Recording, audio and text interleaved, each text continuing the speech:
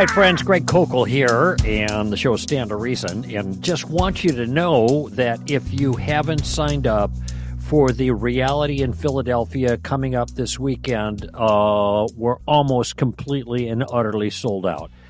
The main auditorium, 1,100 people sold out, 200 for overflow, 125 sold out. That means there's 75 seats left. Okay, my suspicion, based on the way virtually every single reality is gone all season long, is those 75 seats are going to be sold out. If you've been thinking about coming to Philly this weekend, March 24th and 25th, and you haven't signed up yet, go right now to realityapologetics.com and make sure you get your tickets. 75 left.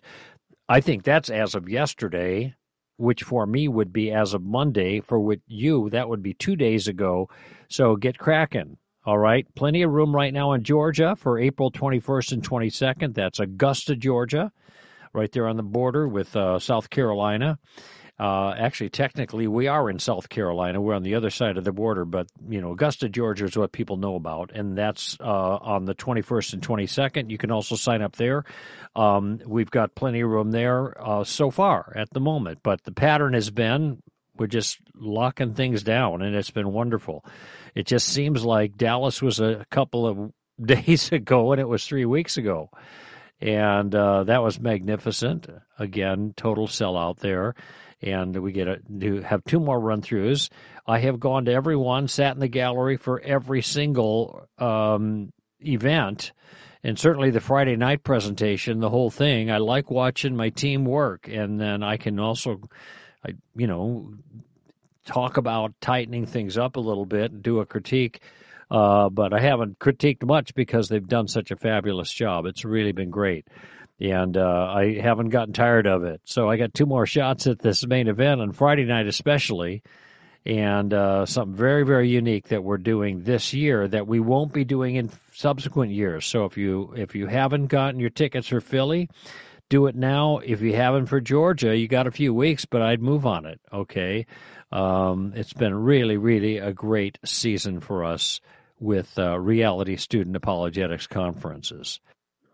Once again, that website is realityapologetics.com. It has all the information.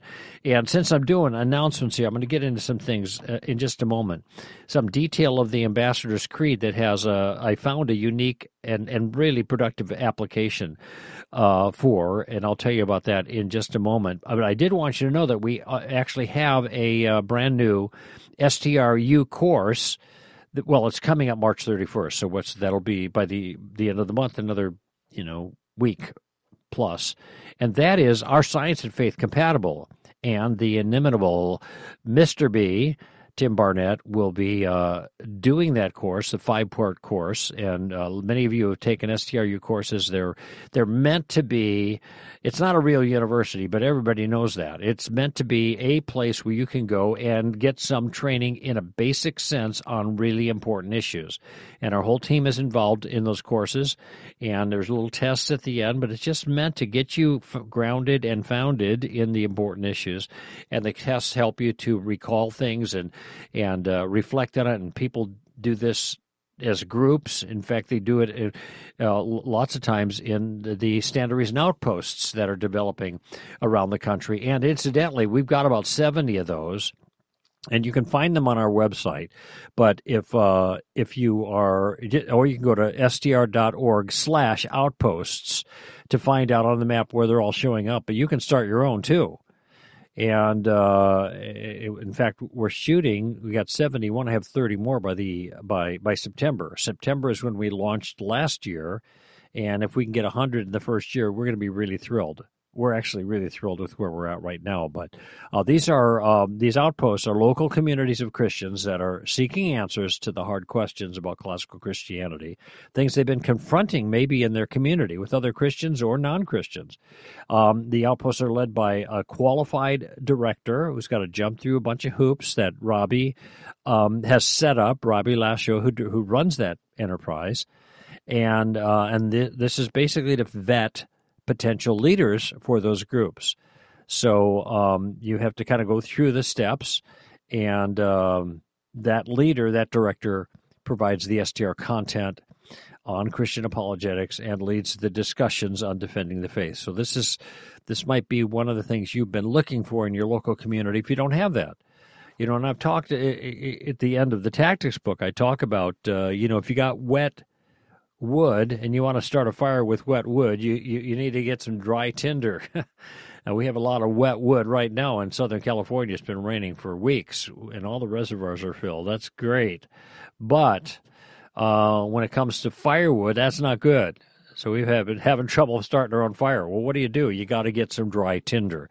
If your community, your Christian community, is not already fired up at all about apologetics, you could be the fire that gets it going, but you need to start with dry tinder. That means people of kindred spirit who care about the things that you care about and who are interested in apologetics and could be part of an organized effort in an outpost to be a smaller community within the community that begins to make a difference with other people there. Not so you can be smarty pants, tell everybody else all the right answers. That's not the spirit.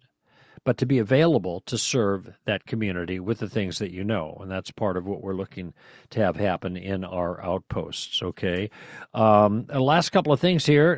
Mr. B, Tim Barnett, will be speaking at Calvary Fellowship Church in Downingtown, Pennsylvania, this Sunday morning. Okay, so that's not far from where, maybe it is the place where we're having our reality. That's March 26th, Sunday morning, Calvary Fellowship Church, Downingtown, Pennsylvania, and he'll be holding over from the reality for this weekend, Tim Barnett. And Alan and Tim both will be speaking at the Boy, that's a 1-2 punch. Wish I was going. That'll be at the Equip Youth Conference on Friday, March 31st through April 1st in Barnie, Ontario, which would be in Canada. So that'll be Tim's home turf, but Alan would be joining him. Once again, the Equip Youth Conference, March 31st through April 1st in Barrie. That's Barrie, Ontario, Canada. Now, I mentioned that I was going to reflect on something in our Ambassador's Creed. The Ambassador's Creed is at the end of both editions of the Tactics book, and it's something that I put together a number of years ago that is meant to express the virtues of a good ambassador, okay? So an ambassador is ready, and I have an explanation. An ambassador is patient, an explanation. An ambassador is reasonable and tactical. And, turning the page, an ambassador is clear. But another thing that an ambassador is fair and honest and humble. And under humble, I have as a characterization, an ambassador is provisional in his claims, knowing that his understanding of truth is fallible and will not press a point beyond what his evidence allows. Now, there are points that we make as followers of Christ that we have a tremendous amount of justification for. And so we can press those points aggressively. There are other points, things that we believe, and sometimes these are secondary, tertiary issues. They're issues of theology. Well, I could be wrong about these things. Actually, we could be wrong about most things. And having an attitude of humility about that, well, we could be wrong. I don't think I'm wrong. I have reasons for believing what I believe. I have convictions, in other words, and I'm not just socialized to spout out the party line because it's the party line, and this is true of a lot of people, even Christians. It doesn't mean their views are false, even if they're just spouting the party line, but we want to have reasons for the views we have. But even so, sometimes our reasons are so good. They're as good as they can be because some issues are hard to figure out, and we take a shot. Okay, but those are things that we don't want to hang on to more as aggressively as others. We want to hang on to our convictions with the level of certitude that our justification allows. Okay? So this is just focusing in on the virtue of a good ambassador of humility.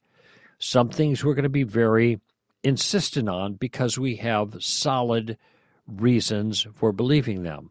Other things we're not going to be so insistent on. Now, what this cashes itself out in the area of apologetics in a very particular way.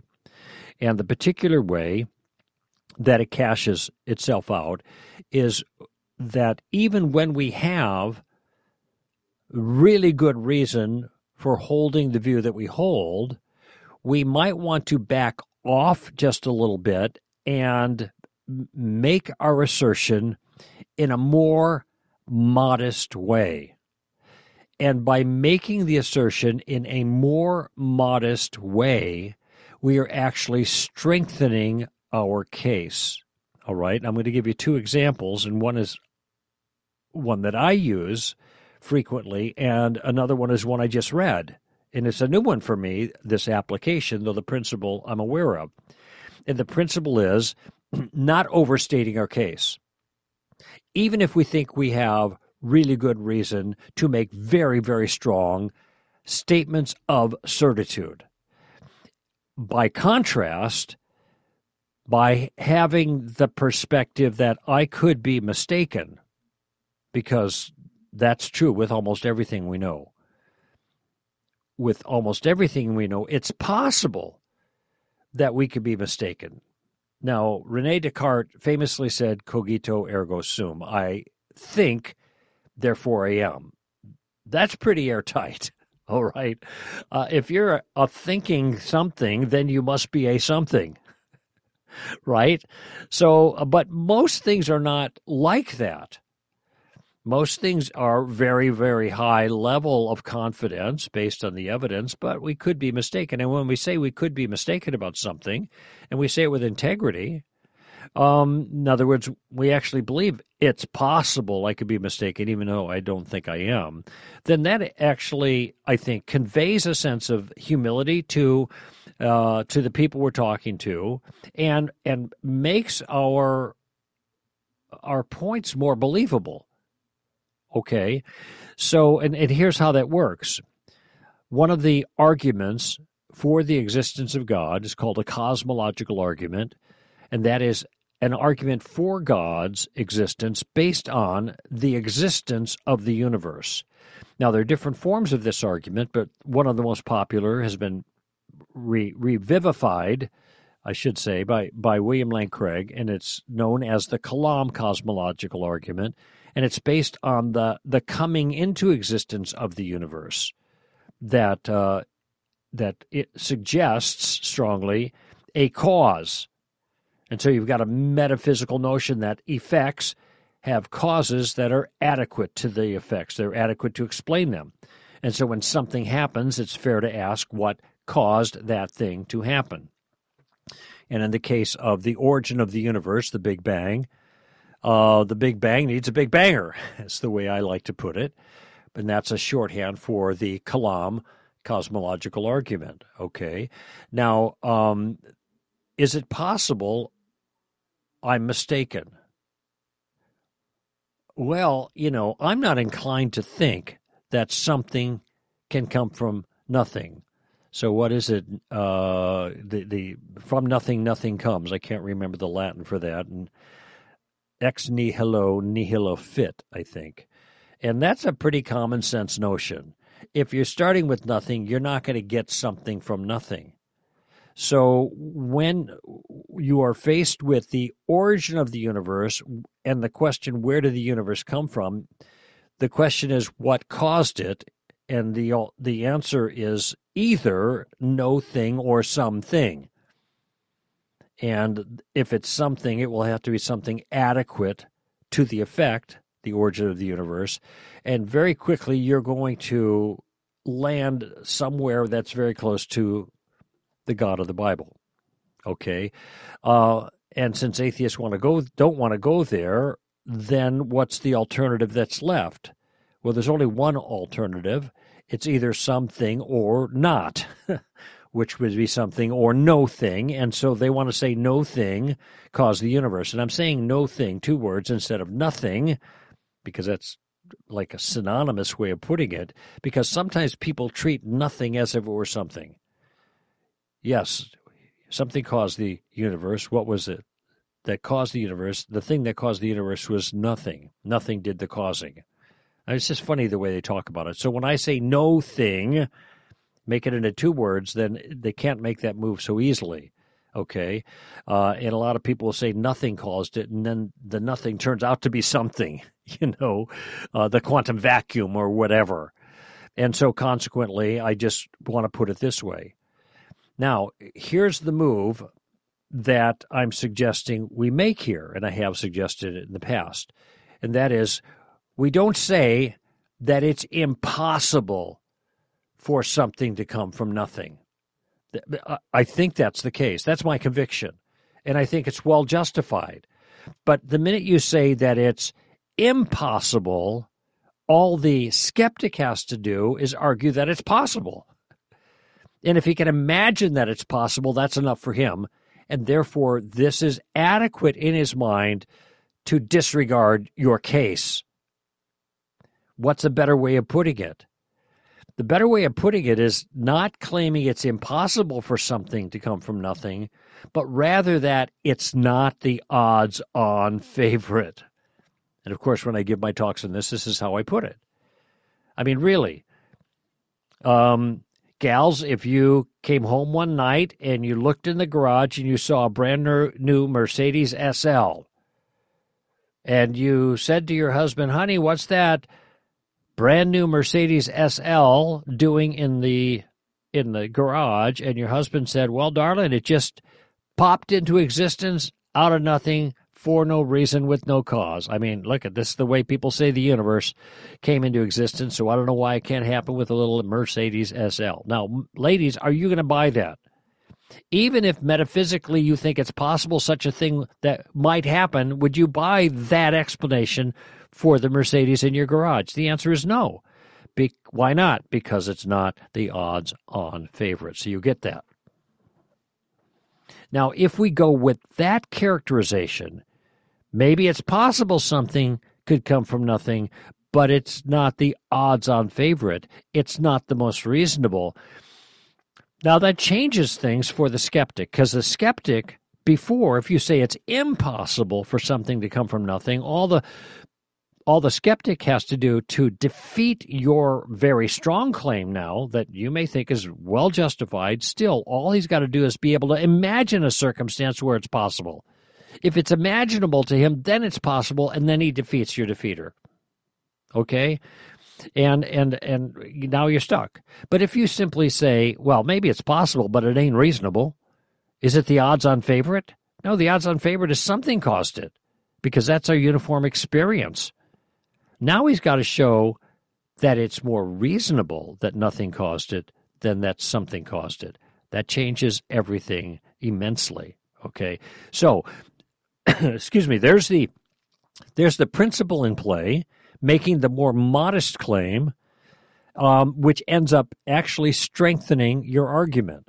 And I used as an example a cosmological argument for the existence of God based on the beginning of the universe that depends for its force, the way I'm characterizing it, as the unlikeliness that something would come from nothing. It is much more likely there is a cause to the universe, and then you have to ask what was the cause and what kind of cause would have been adequate for the effect that we know as the universe. Now, all of that having been said, I just read a different application to this notion, and it was a piece written by Dolores Morris, who is a PhD in philosophy in some Southern Florida university, a Christian, and she's written a book called, let's see, I'm actually thinking about maybe getting this. I think it's called, Believing Philosophy. And she's a Christian philosopher who is writing to help Christians make the case for Christianity. So she's an apologist also. I don't know her, but I read this piece. I thought it was great. She was making the same point that I've made in the past, but she's making application in a different way than I have made it. Now, many of you know, I've just finished this book called Street Smarts. I'm working right now on the study guide. I've already done the videos for it. And so all this is coming out in the fall. I think September 12th is the release date for the book, and as soon after that, they'll release the workbook, and that would be the study guide along with the videos and the audio. That's all coming up, okay? But I'm in this book, Street Smarts. I'm using a tactical approach. Columbo number 3, especially to deal with particular challenges. One is the problem of evil, and I'm making the case, as many of you have heard me do here, that there can only be a problem of evil if morality is objective as opposed to subjective. If moral relativism is true, there can't be a problem of evil, because what's good and bad is just a matter of a person's own preferences or subjective tastes or something like that. No, in order for there to be real evil in the world, there's got to be a real moral law in the world that gets broken. That's my language. Now, how do you account for real moral law? It turns out that evolution is not going to be able to do that, because evolution can only give you relativistic morality, and it's not enough to ground a real problem of evil that we all know is a real problem, okay? So how do you get that? Well, you only get real laws from a real lawmaker, okay? And since the laws are transcendent, the lawmaker has to be transcendent, and he's the one to whom we're obliged with the law. If we break the law, we answer to him. Now, that all makes perfect sense. But how do you make sense of objective morality that's necessary for a real problem of evil that people complain about if there is no lawmaker? Okay? Now, my opinion, you can't do that. It's not doable. There is no other explanation. And I've heard a bunch of them, but none of them go through.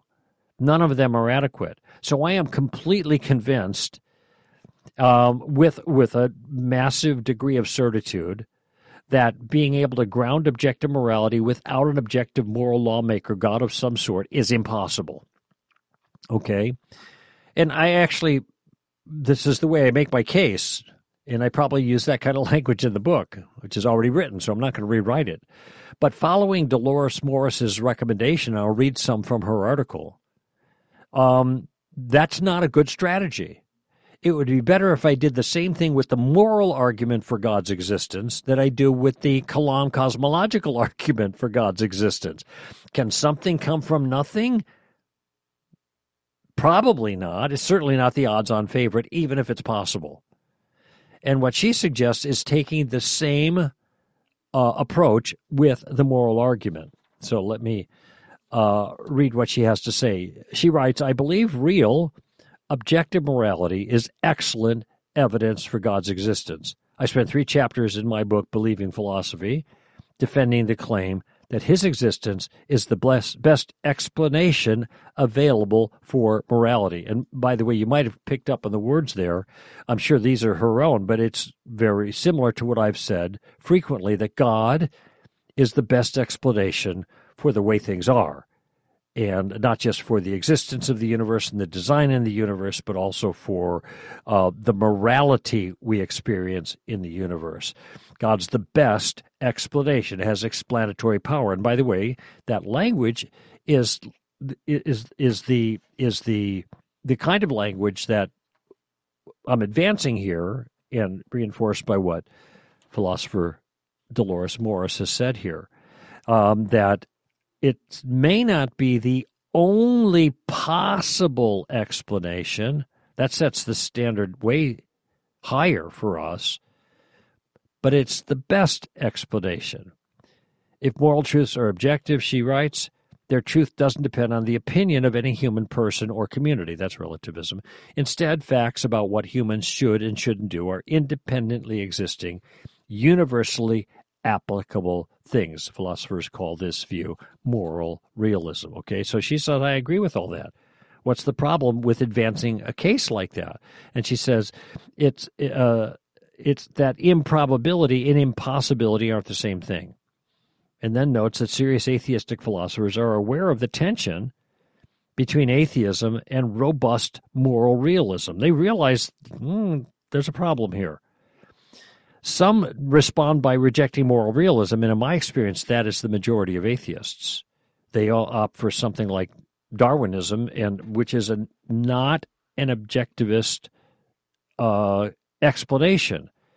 If Darwin, that is Darwinian evolution, is responsible for our moral convictions, that's a relativistic version of morality.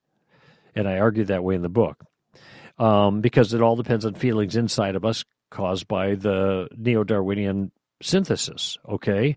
It's inside, it's not outside, so it's got to be relativistic, all right?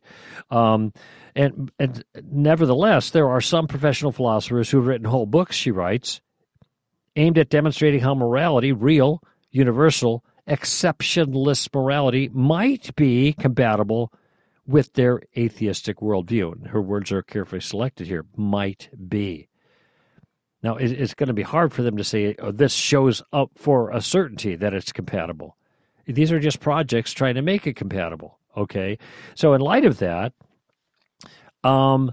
she gives the same recommendation about the moral argument that I gave about the Kalam cosmological argument. I'm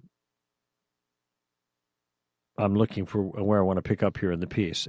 She's implausible that atheism can ground objective morality. Yes. Impossible?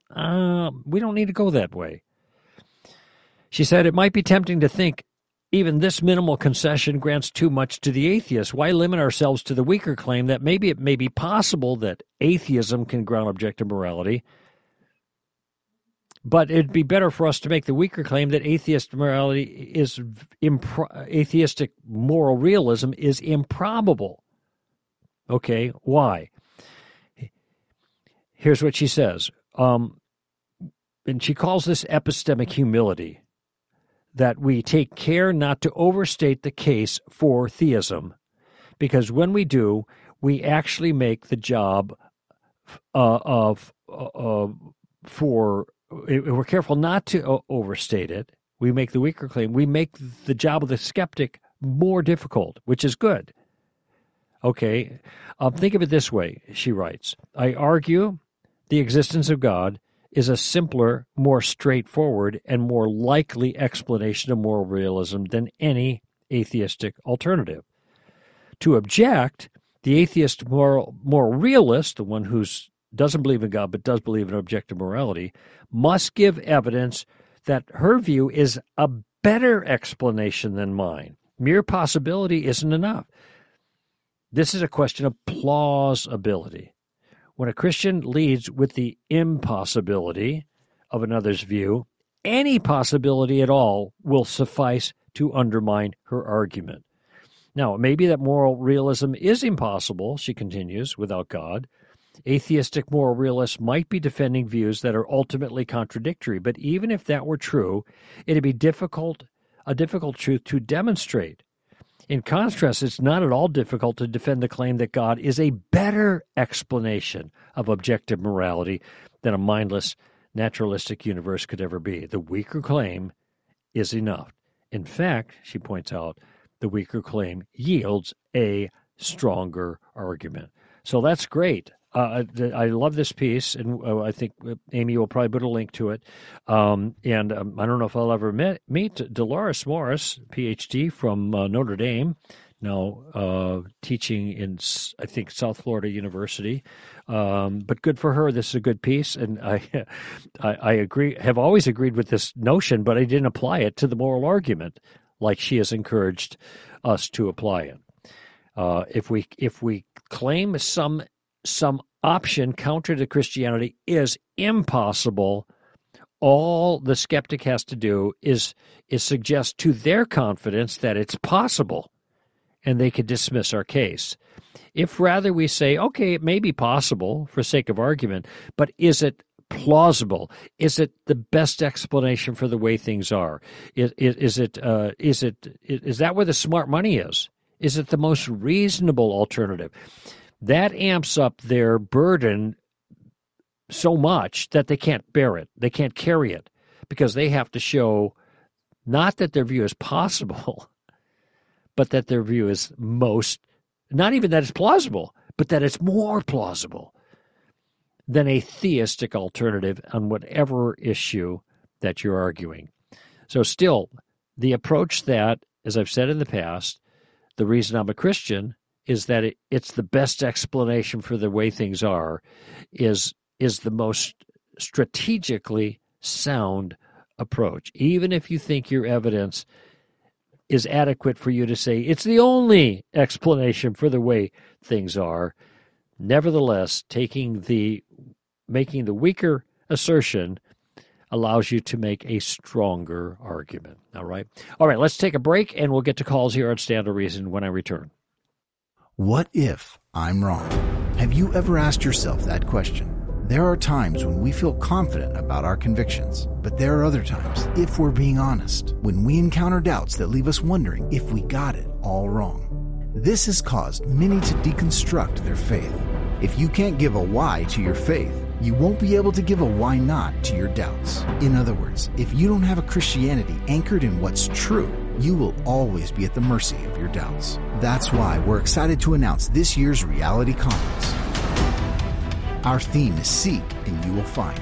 We will equip students to navigate their doubts by seeking answers to their toughest questions. Because when you seek answers, you find truth. It's time to examine the foundations of our faith, because a strong faith requires a strong foundation. Join us at one of this year's Reality Student Apologetics Conferences. For more information, visit realityapologetics.com.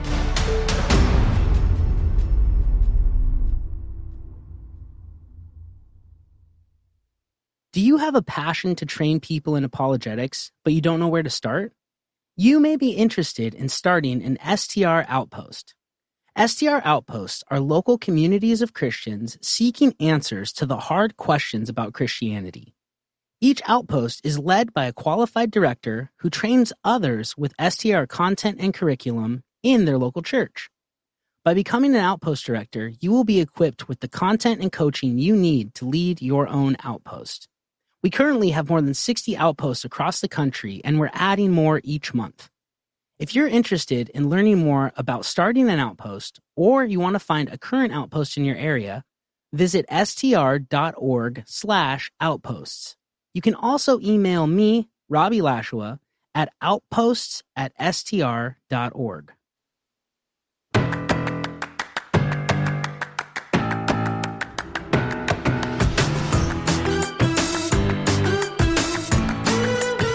All right, back at you here, Greg Fogle and Stand to Reason. Just reflecting a few moments ago, 33 years, actually 34th year in broadcasting. It's amazing when I think about it. But now, this is our 30th year, actually anniversary coming up in about 5 weeks. May 1st, our 30th year at Stand to Reason. You're going to be hearing more about that during the year. And, in fact, Solid Ground starting May 1st are going to be kind of classics from the past. We're going to recycle some things. And Amy and I looked over a list. She brought the list, put it together, and I vetted it, and it was great. There's great selections. I think each of these things that we'll be doing the next year on Solid Grounds are very characteristic and say something important about our broader project as an organization and what we've been trying to pursue the last 30 years. I think not just trying, but succeeding in some significant way, and look forward to the future years. I'm not going to say like, okay, we got 30 down. No, we're shooting for the next 30. 30 years, I'll be 103. I don't think I'm going to make it that long. Okay, just saying. But we want to stay in play as long as the Lord allows us, and we're going to seek to be faithful on our side to that end. All right. And so far, I'd say we've been faithful to that end for 30 years. And if God gives us a few more, we'll take it. We want to finish well. Well, I want to finish well. And hopefully after I finish, the Stand to Reason won't be finished. Because this enterprise, I didn't plan to say anything about this, but this enterprise, Stand to Reason, is not about an individual person. It's about a larger project. And it stands on its own feet without the individual. That would be me. And even though I've been at the helm more or less for the last 30 years, and I say more or less because a lot of other people do a lot of the heavy lifting that I don't have to do to keep us going. They make me look good. But nevertheless, they remain. If I move on, doesn't matter. The project still remains. Stand to Reason remains. And the mission and the vision and what we're trying to do and the great team that I have been working with for years, and they'll remain. Okay. Was I going somewhere with that I... Amy's looking like, no, you're never going anywhere with anything. You're just talking. So, all right, move on. All right, let's go to, maybe I'll remember if there's anything else. Well, let's go to Oregon. And Nathan, welcome to the show, Nathan. Glad you called. Hey, Greg. Thanks for having me. You're welcome. What's up? So, this is in response to last week's talk. I just listened to it today, actually. It was on predestination and all that. And I was thinking, you mentioned, it was over the verses, the Romans, and I think you brought up, it was a verse in Timothy. It was kind of comparing the two. The difference between God wanting everyone to be saved and God predestining some people to be saved, right? Yeah, by comparing the passages, I was answering one particular concern, that could God will something in two different ways? Or how could God want everybody to be saved, but then predestine for salvation, elect for salvation, if you will, only a smaller number, not everyone. And the way to avoid the apparent contradiction is to see that he could want things in one way that's different from another way of wanting it. For the sake of discussion, we might call it his moral desires that he wants people to do, but it's the people's responsibility to do that, or his sovereign desires or sovereign will, and that's something that he wants that he is going to ensure. And if you keep those in their two separate categories, and by the way, there's no way to understand the notion of God's will in the New Testament without having two categories, or you can't avoid a contradiction. Because there's a sense of God's will that cannot be defeated, and there's a sense of God's will that can be defeated. So there are clearly two different categories. But what that does is amend, or at least remove, the obstacle of the apparent contradiction. That doesn't affirm the doctrine. It is just meant to show that this concern is not a concern that creates a problem for the doctrine of election or predestination regarding salvation. Right. Yeah, so okay. That's the long way of saying, yes, you're right, but I just wanted to bring everybody up to speed and clarify what I meant specifically. Got it, yeah. No, thank you for that. That was good. So my question comes in is, why would God predestine anyone to be saved at all? Mm-hmm.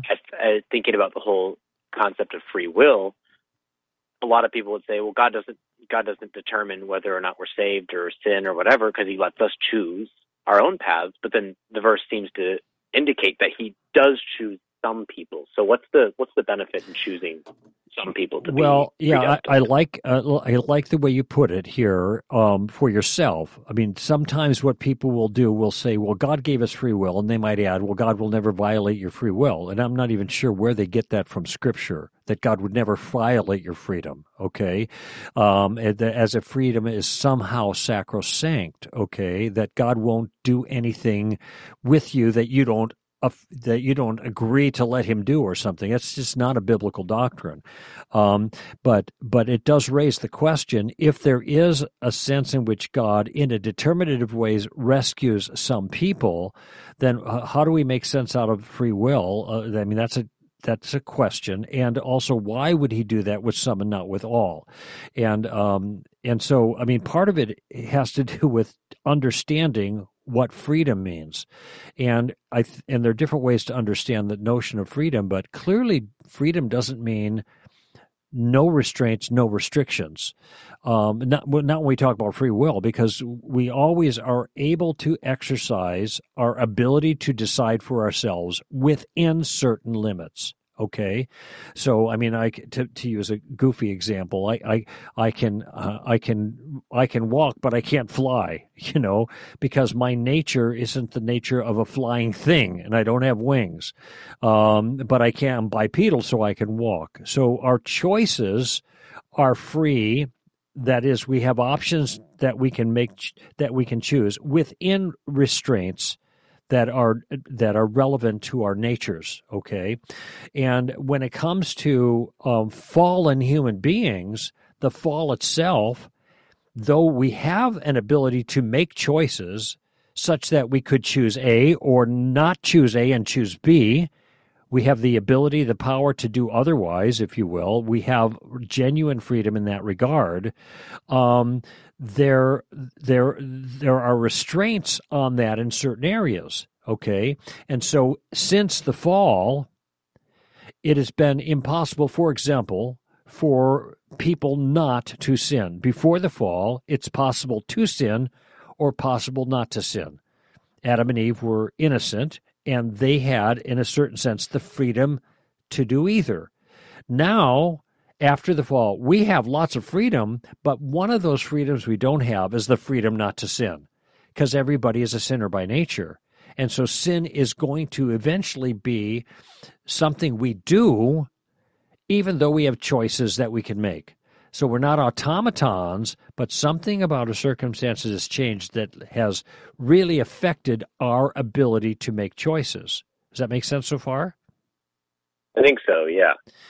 Okay, let me just, before we go further, because this is important, what part maybe doesn't make sense? And maybe I can clarify. Or maybe you're just saying, I understand, but I not necessarily agree.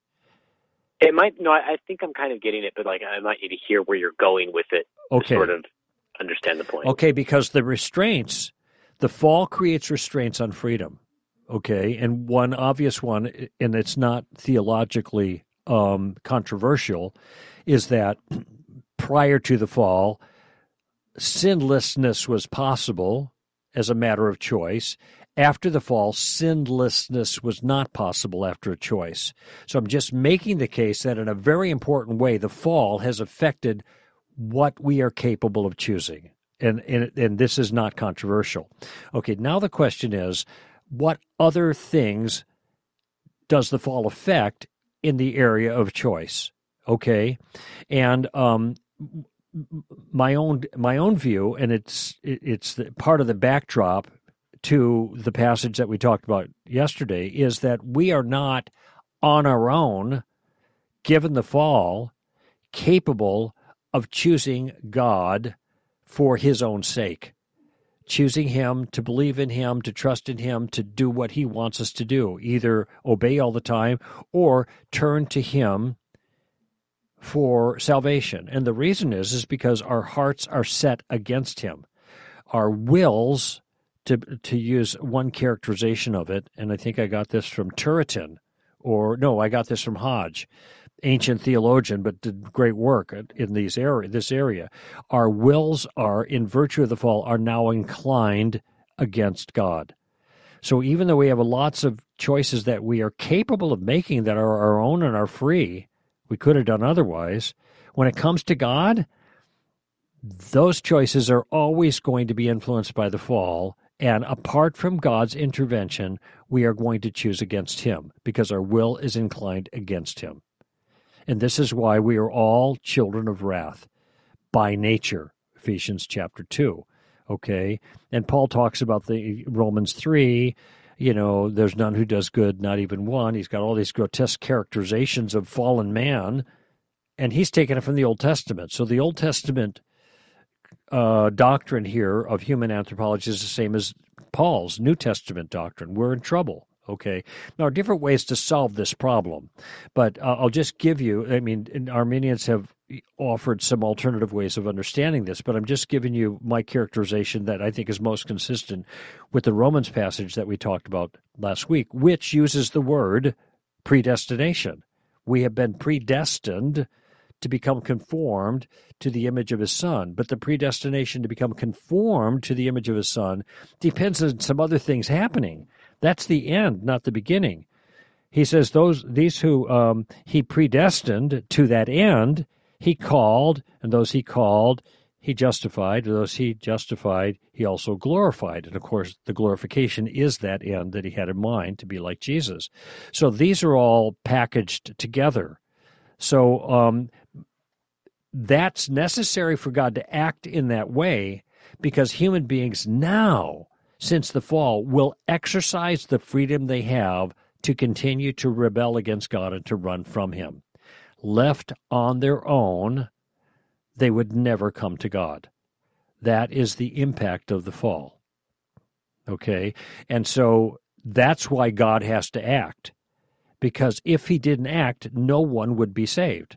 There would be no one in heaven, and there would be no bride for Christ.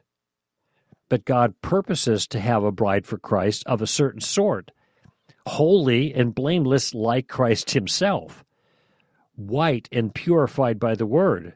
And so God guarantees a bride for Christ by electing those he would save. And in the act of election, in the work of that, he changes our wills and inclines our will back to us so that we then choose him in virtue of a vivified will. In other words, a regenerated will, if you will. Maybe that's not the best word to use because that has other theological ramifications. But somehow God he's inclining the will towards. So we end up believing in Christ, not because we're forced to. We will to. But it's a will that is a result of the work of God in our lives. And had not God done that, there would be no bride for Christ. So basically, the point you're getting at is that it's not just beneficial, but it's more so necessary to have selected at least some people to be inclined, or I don't know what the right word is here, but like to be willing to accept God for the purpose of reaching out to others. Some are, I don't want to say forced, like it's a predestination. Yes, God that's right. selects you, but it is forced, you would say? Like no, it's not forced. It's not forced. It's just like are you married? No. Oh, okay. Well, I can use that illustration. So married, the bachelors who are, in the Western tradition at least, when they're getting married, they're not forced to love their wives. They do love their wives, which is why they want to marry them. Right. But they didn't. There was no choice to do that. They weren't exercising their will to love them. They were exercising their will to act on the love and desire they had to get married, and seal that by walking down the aisle. And so we wouldn't say then. And there's no force anywhere in that. But and I think the same. But it's sometimes characterized that way, and I think it's a mischaracterization. Because what God does is he draws us into him. And there's a couple of things I'm working with here, and one of them is the passage in Romans 8 that seems so straightforward in light of the nature of predestination regarding salvation. And I'm always qualifying this because believing in predestination for salvation in the sense that Paul means it does not mean that we are robots, that we be changed into machines. All it means is that God acts in such a way as to guarantee a certain end regarding us. And that end is to make us like Christ, and there's a process that he also warrants that's described here in Romans 8, I just read it, that ends up at this destination, that is previously determined. That's why it's a predestination, and the destination is that we're glorified and we are like Christ. But God is the one who secures that. The means he does that is mysterious, but it's not forcing anybody to do anything. It is changing them so they want to do what they choose to do. And I am, to some degree, when I'm reflecting on how this happens, I'm speculating a little bit based on other things that are said. But what I know pretty confidently is what happens, what God does, because there it is right there in Romans 8. And this is a comment that I made last week. I want to reinforce it here. You always have to start with the Scripture, not with the question. You have to start with what it seems like a reasonable thing to conclude that the Scripture teaches, and then ask, how do we answer the question in light of that teaching? And that's what I've tried to do here in our little chat together. What you can't do, I think this is upside down, it's the tail wagging the dog. We say, well, that's what it looks like, but I have this question that I'm not satisfied with your answer, so therefore I'm not going to believe what the text says. I'm going to believe something else. I say, well, we got to solve our problems in light of what it seems like the text actually means. Now, I got almost all my philosopher friends are Arminian. And almost my apologist friends are Arminian. Okay, so I'm a lone duck in this pond kind of thing. But nevertheless, I think that this way of characterizing it is the soundest biblical way. And when I talk with them, what I always get is all these other questions. And the questions that, if they're not satisfied, they follow the question rather than following the text. Well, what about this? What about that? What about the other thing?